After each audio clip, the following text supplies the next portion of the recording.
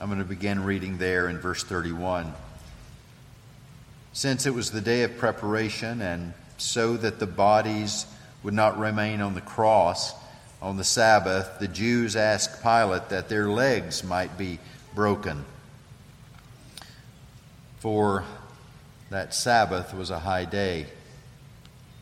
He asked that they might be taken away, and so the soldiers came and broke the legs of the first and of the other who had been crucified with him. But when they came to Jesus and saw that he was already dead, they did not break his legs. But one of the soldiers pierced his side with a spear, and at once there came out blood and water. He who saw it has borne witness. His testimony is true, and he knows that he is telling the truth, that you also may believe. For these things took place that the scripture might be fulfilled. Not one of his bones will be broken. And again, another scripture says, they will look on him whom they have pierced.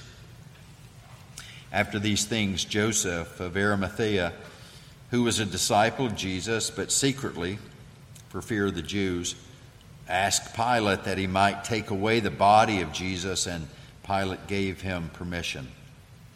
So he came and took away his body.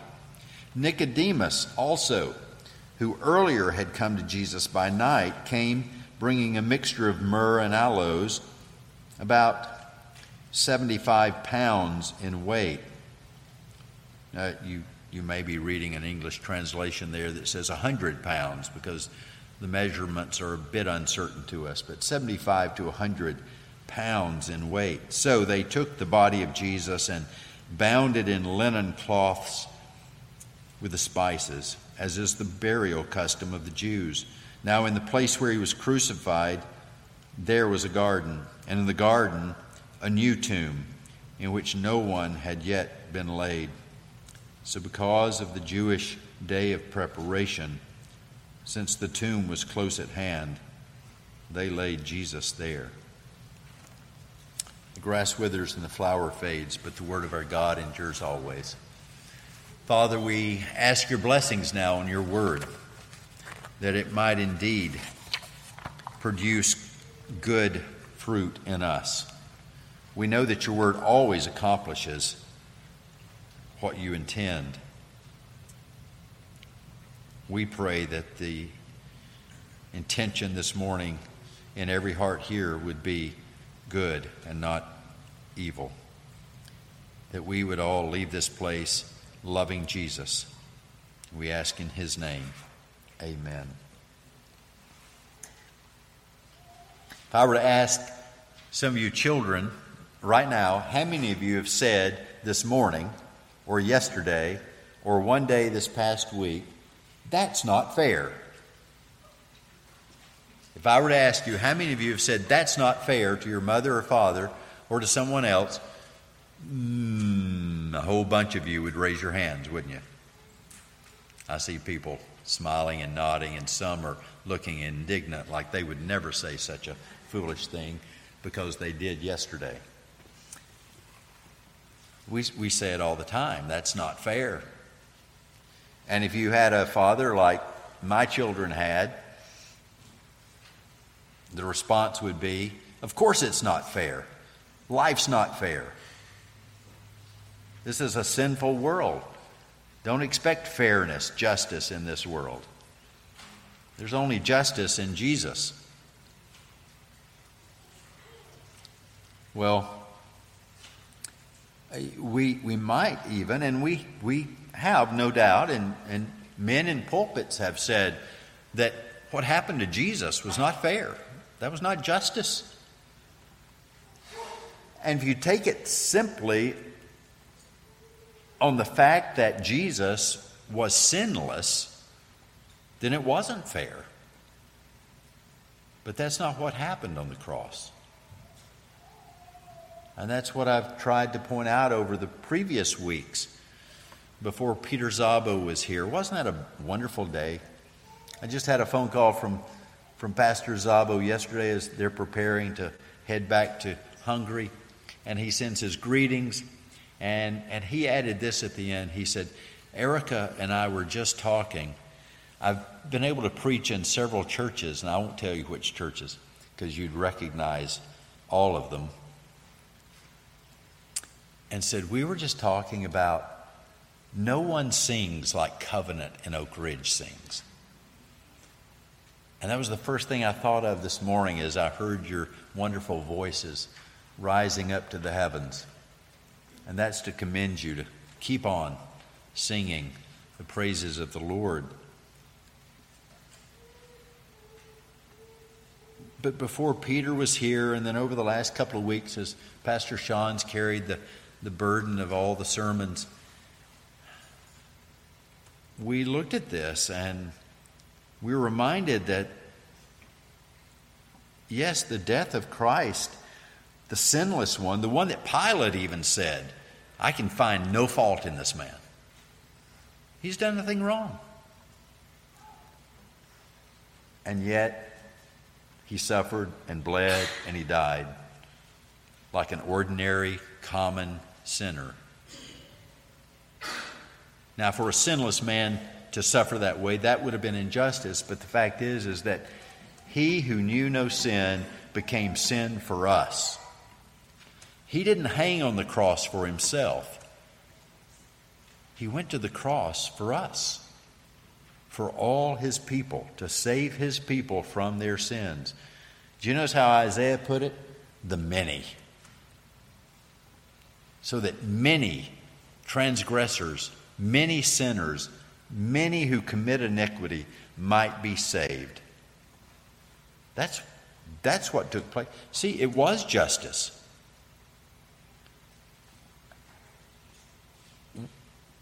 We were in Christ on that cross.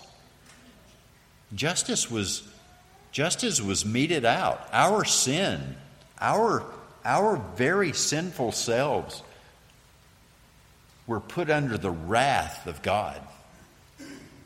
And because of that, there is no wrath to fear. There is therefore now no condemnation for those who are in Christ Jesus.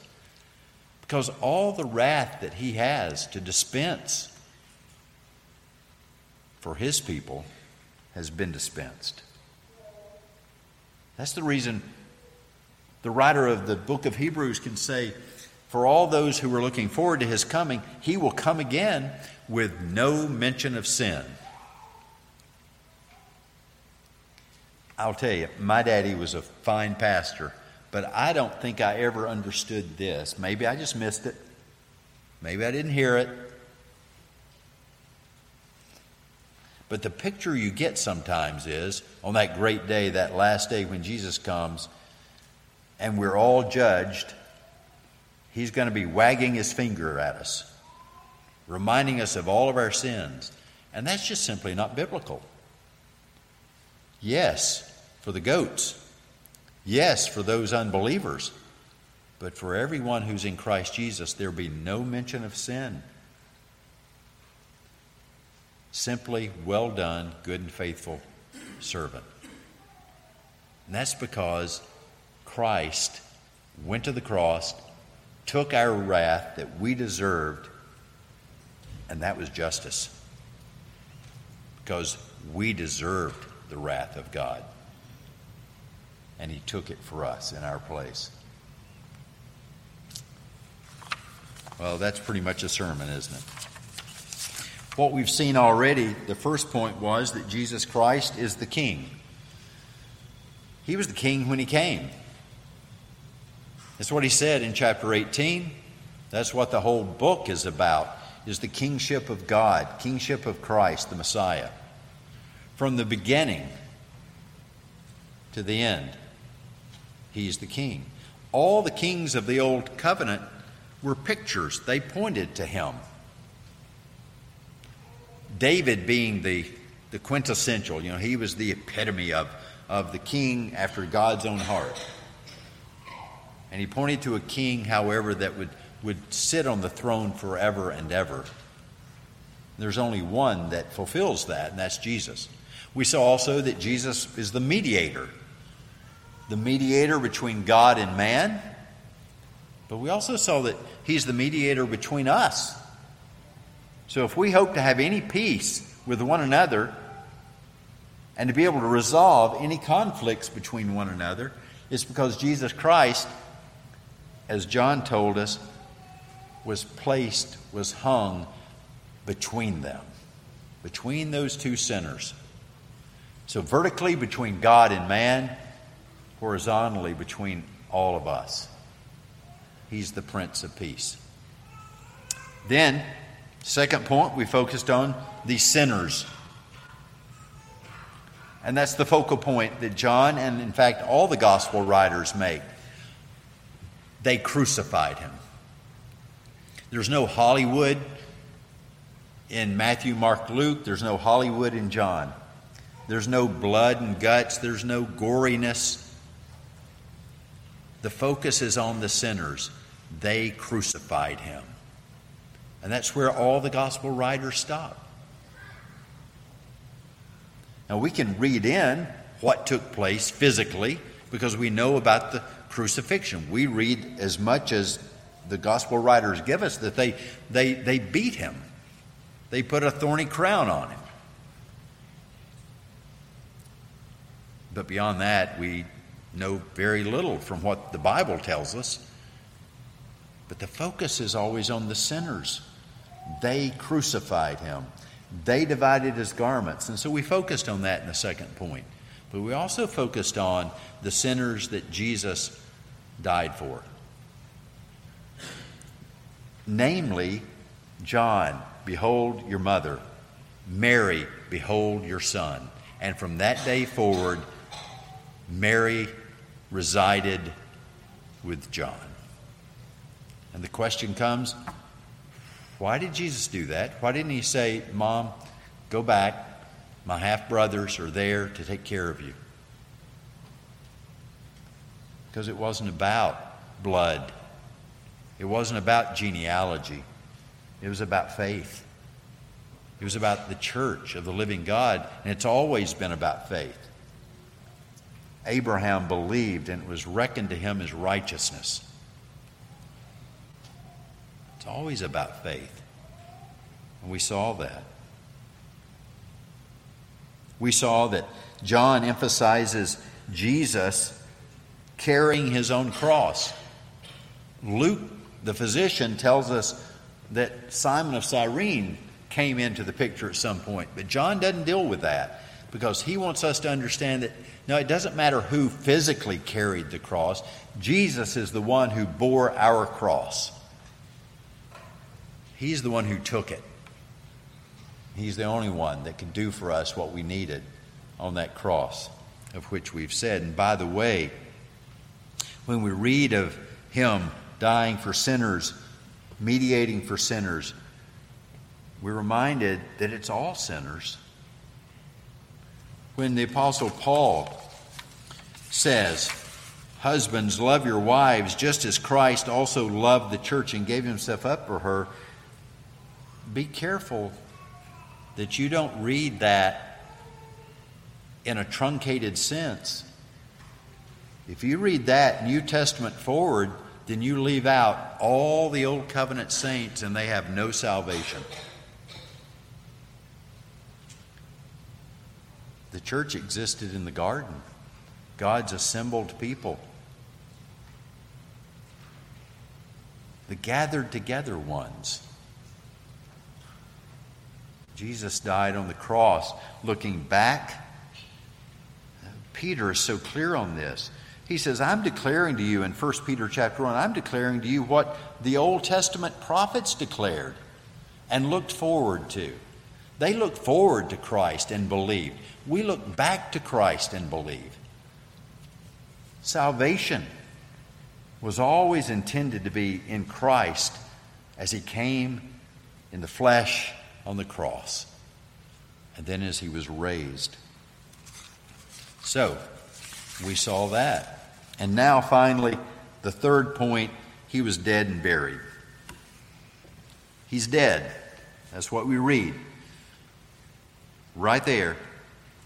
They came to break his legs. Why? Well, because it was not supposed to be allowed for anyone to be on a cross after the beginning of the Sabbath. That's interesting, isn't it, that Caiaphas and the others wanted to be sure that Jesus was dead before the Sabbath started because they didn't want the Sabbath interfered with. Well, that's commendable. They didn't want anything to get in the way of the Sabbath. That's commendable. But they missed the whole Sabbath point. The whole Sabbath point is the Messiah. He's the Lord of the Sabbath. The Sabbath, always, Old Covenant, New Covenant, was to be a day where we are set apart and we are focused upon God and His things. 6 days you shall labor, but the seventh day is a Sabbath we're to remember, we're to keep holy. It was a day in the Old Covenant, it's the day in the New Covenant for us to stop and pause. We say sometimes, it's the closest thing to heaven on earth. Our Puritan fathers of the English, Scottish, and Dutch varieties all focused on this. It's that day that gets us closest to where we ultimately will be, our citizenship in heaven. We're to rest in Christ in our bodies. We're to rest in Christ in our souls. We're to worship Him. They missed it. While they were jealous, even zealous for the Sabbath, it was a zeal with no knowledge. We can be the same way if we're not careful. We can have zeal for the day and not include Christ. Let's not do that. So, out of their zeal, they sinned. Permission, can we have their legs broken? That would cause suffocation, and they would die right there and then. They go, the first thief, to the right of the Lord, to the left of the Lord. They break their legs, so they will die. And then they get to Jesus, and they saw that He was already dead. Why was that? Why did He die before the thieves? Same crucifixion, same method. They'd been up there for the same amount of time. Well, we've already read why. Back up after He says, everything I'm accomplishing is finished. He bowed His head and gave up His spirit. You see, He's the Lord God Almighty. He's the sovereign one. He's the one who numbered our days, and He numbered His day as well. He determined, not the crucifixion. Jesus determined when He would die on the cross. He determined when He would go to the cross in the fullness of time. He determined when on the cross He would die. His soul, His spirit, would ascend back to the Father, His body then for burial.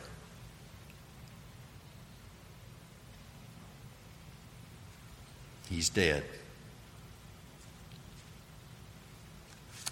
He gave up His spirit. One of the soldiers, we're told, just out of good measure, thought, well, let's check and be sure, just to be sure, speared Him, and at once there came out blood and water. Now, I'm compelled to say that there's some imaginative minds in the history of the church have thought, there's got to be something to this blood and water thing. And so they've made it into, in some cases, pictures of the sacraments. The water is baptism, they say. Well, there's just one problem with that. John doesn't say that. He's not talking about the sacraments. He's talking about Christ dying on the cross for the sins of His people. Yes, baptism points to that, but it's not that. Some have made the blood to be the Lord's Supper. Well, there's a problem with that. That's not all there is to the Lord's Supper. There's the body and the blood. The major problem, though, with all those kind of superficial speculations, as Calvin would have said, a vain speculation. He considered all speculation to be vain, vanity, vanity. But the biggest problem is that John tells us why he said that blood and water ran out of Jesus' side. Verse 35,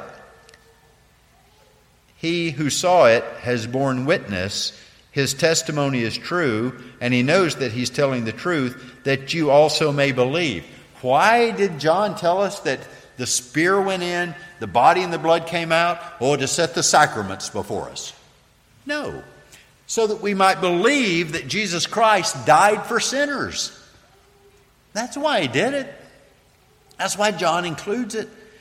And he goes on to tell us, why don't we just read it and listen? Instead of getting off into some wild, imaginative speculations. Well, so if you've ever done that, don't do that again. That's the moral of the story. The lesson is, do you believe? The question is, do you believe? John says, that's why I'm telling you this, so that you might believe that Jesus Christ died for sinners. As Thomas Boston would put it in marrow language, from the marrow of modern divinity, do you believe that he's dead for you? That Jesus Christ is dead for you. And that you therefore are dead to sin, so that you might be alive in Christ. That's what John's doing. Nothing more and nothing less, and that's the best thing he could be doing for us, so that you may also believe. But hey, don't forget this. What's the whole point of the whole book? Well, we're going to get there very shortly in chapter 20, but we've been seeing it ever since chapter 1. These things I've written to you that you might believe. And in believing that you might have everlasting life. So the question is, do you believe it? Not do you see a sacrament, but do you believe Jesus Christ suffered and bled for sinners? And that there is none righteous, not even one. We're all sinners. We all need this message. Well, next, notice the mention of these two men that comes. After he tells us that these things fulfill Scripture, he says, after these things, Joseph of Arimathea, who was a disciple of Jesus, but secretly for fear of the Jews. And that should encourage us all, shouldn't it? As a believer, sometimes we find ourselves in fear. One of the most remarkable things ever said about any human man on this earth, mere human, not God-man human, as in Jesus, but just plain Jane, vanilla, ordinary man, was said of John Knox by an enemy of John Knox at John Knox's funeral. There lieth a man who never feared man.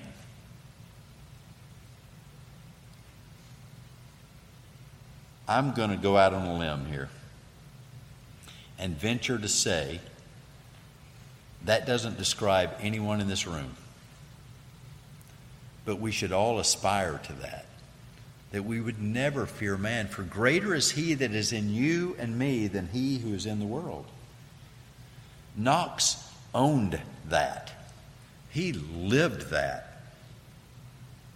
From the days of defending his mentor, George Wishart, while Wishart was up in the high pulpit preaching, Knox would stand at the foot with his claymore drawn. That's a little sword. Every boy in here knows that, but you girls might not have. Read Douglas Bond. You'll learn all about this kind of stuff.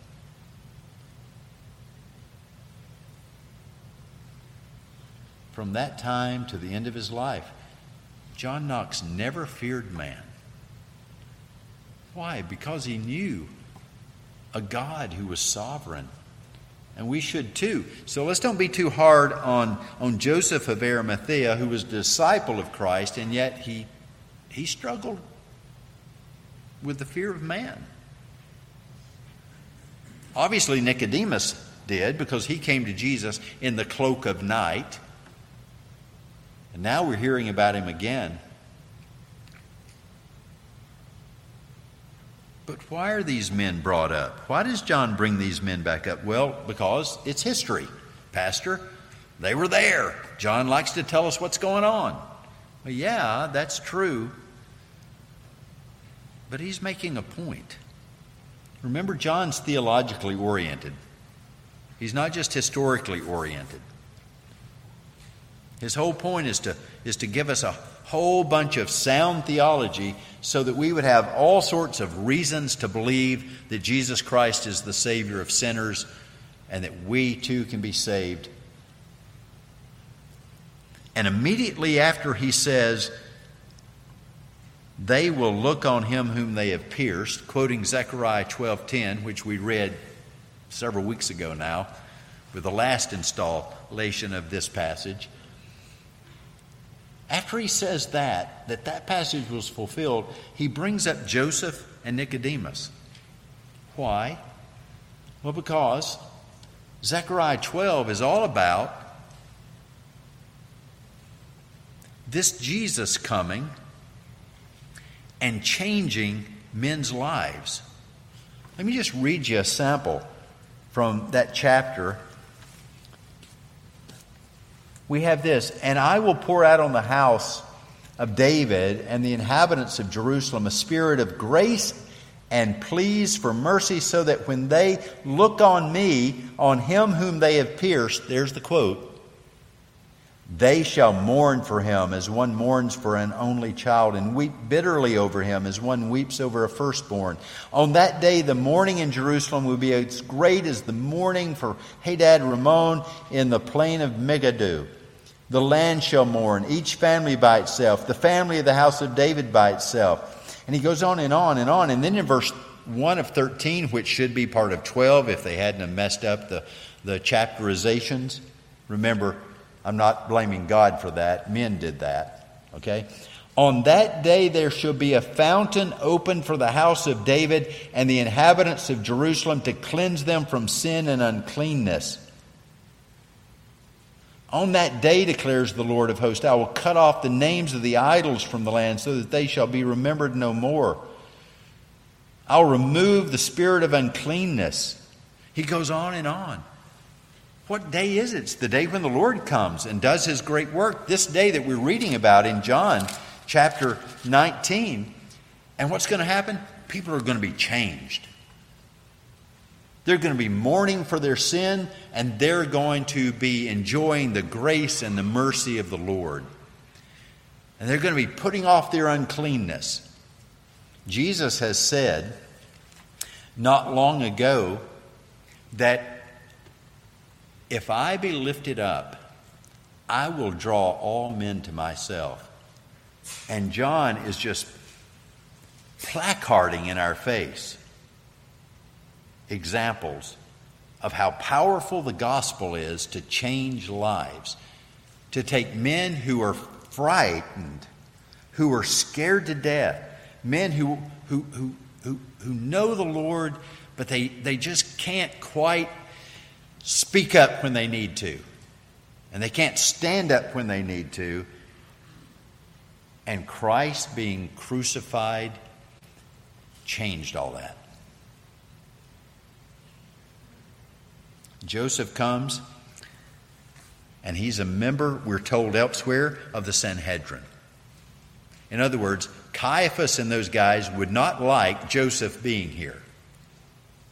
And they will give him a mouthful when they get him back in the council. But he doesn't care. The fear of man is gone because he has seen Christ lifted up. And if I am lifted up, I will draw men to me.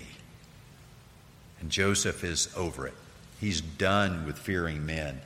Nicodemus comes out. Now he's not coming at night. He's coming after that darkness has been lifted from midday. And he's coming in public, and he's got 100 pounds of costly spices that he's bringing to honor the Savior. That's not Nicodemus at night anymore, is it? If I am lifted up, I will draw them into myself. Zechariah 12, I will change lives. They will go about mourning their sin, rejoicing in the Savior. And that's what's taking place right here in these two men. The salvation of Jesus procured changes of men. I hope you read the little quote I sent you this week, members, from B.B. Warfield.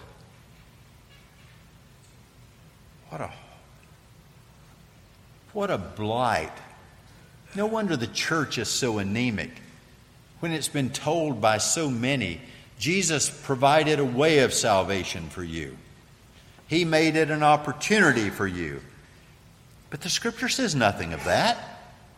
You will call his name Jesus, for he will not make possible salvation. He will save his people from their sins. And that's what he did. He saved his people from their sins. Isaiah said, in him being smitten and slain, he saved many. Isaiah didn't even say he'll make it possible for many to be saved. No. Many transgressors. Are you among the many? And by the way, don't get a little bitty number in your mind. Remember, Revelation chapter 7, speaking of the Old Testament saints, the New Testament saints, the 24 represent the Old Covenant, New Covenant church. And what are the numbers? Beyond counting. Many are many, many, many, many, many. Beyond counting. That's a remarkable thought, isn't it? That should keep us from ever being proud. We're just one of many. But isn't that wonderful to be one of many for whom Christ died? What a special thing. Amazing grace, how sweet the sound. It's no longer we who live, but Christ who lives in us. He doesn't make it possible for us, but he makes it real in our lives. The death and burial of Jesus Christ vindicated the words of John that he's been writing up to this point. John's many reasons to believe are effectual, and that effectuality is seen in the lives of Joseph and Nicodemus, John and Mary. And I could go around this room naming names of how effectual the grace of God in Jesus Christ has been in your lives, in my life. Children, listen to this. Salvation, being part of the people of God, is not about blood. That's the whole point of Mary, behold your son, John. John, behold your mother, Mary. This is the reason Paul says, for neither circumcision counts for anything, nor uncircumcision, but a new creation. And as for all who walk by this rule, peace and mercy be upon you, even the Israel of God.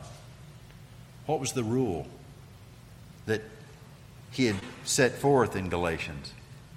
That it's not by blood, but by faith. It was always by faith. So children, look. Just because you're born into a covenant family, and that carries with it great privileges and great responsibilities, great benefits, but it also brings along with it a great call upon your life to believe in Jesus, to trust Jesus, to own Christ for yourself. Should you look to your baptism? Yes. Because when you look to that sign, what do you think of? Well, it's a picture of this. Yes. But here's the main thing you think of when you think of a sign in the Bible. He remembers. Why was the bow put in the sky? So that every time God threw it up in the sky, he would remember his covenant. Why was circumcision given? That he would remember. Why is baptism given? that he would remember. Why is the Lord's Supper administered? That he would remember. It's all about him, y'all. If God doesn't remember you, you're in trouble. But he does. He remembers his people. Adults, here's a convicting question to end on. Are you more like Joseph of Arimathea before the cross or Joseph of Arimathea after the cross? Are you more like Nicodemus before or Nicodemus after? In other words, are you standing for Jesus morning, noon, and night? Wouldn't it be wonderful if it could be said of each of us on that day when we are laid to rest, there lies a man, there lies a woman, there lies a boy, there lies a girl who never feared the face of man, but only trusted in the providence of God. Let's pray. Thank you, Father, for your word. We ask you to sink it deep into us, that as we go out into the public square in these next 6 days, we might stand for Christ. And that we might remember that he's the one who his wounds have healed us of our fears of man. His wounds have healed us of our sins. His wounds have set us on a new trajectory. Life everlasting. Amen.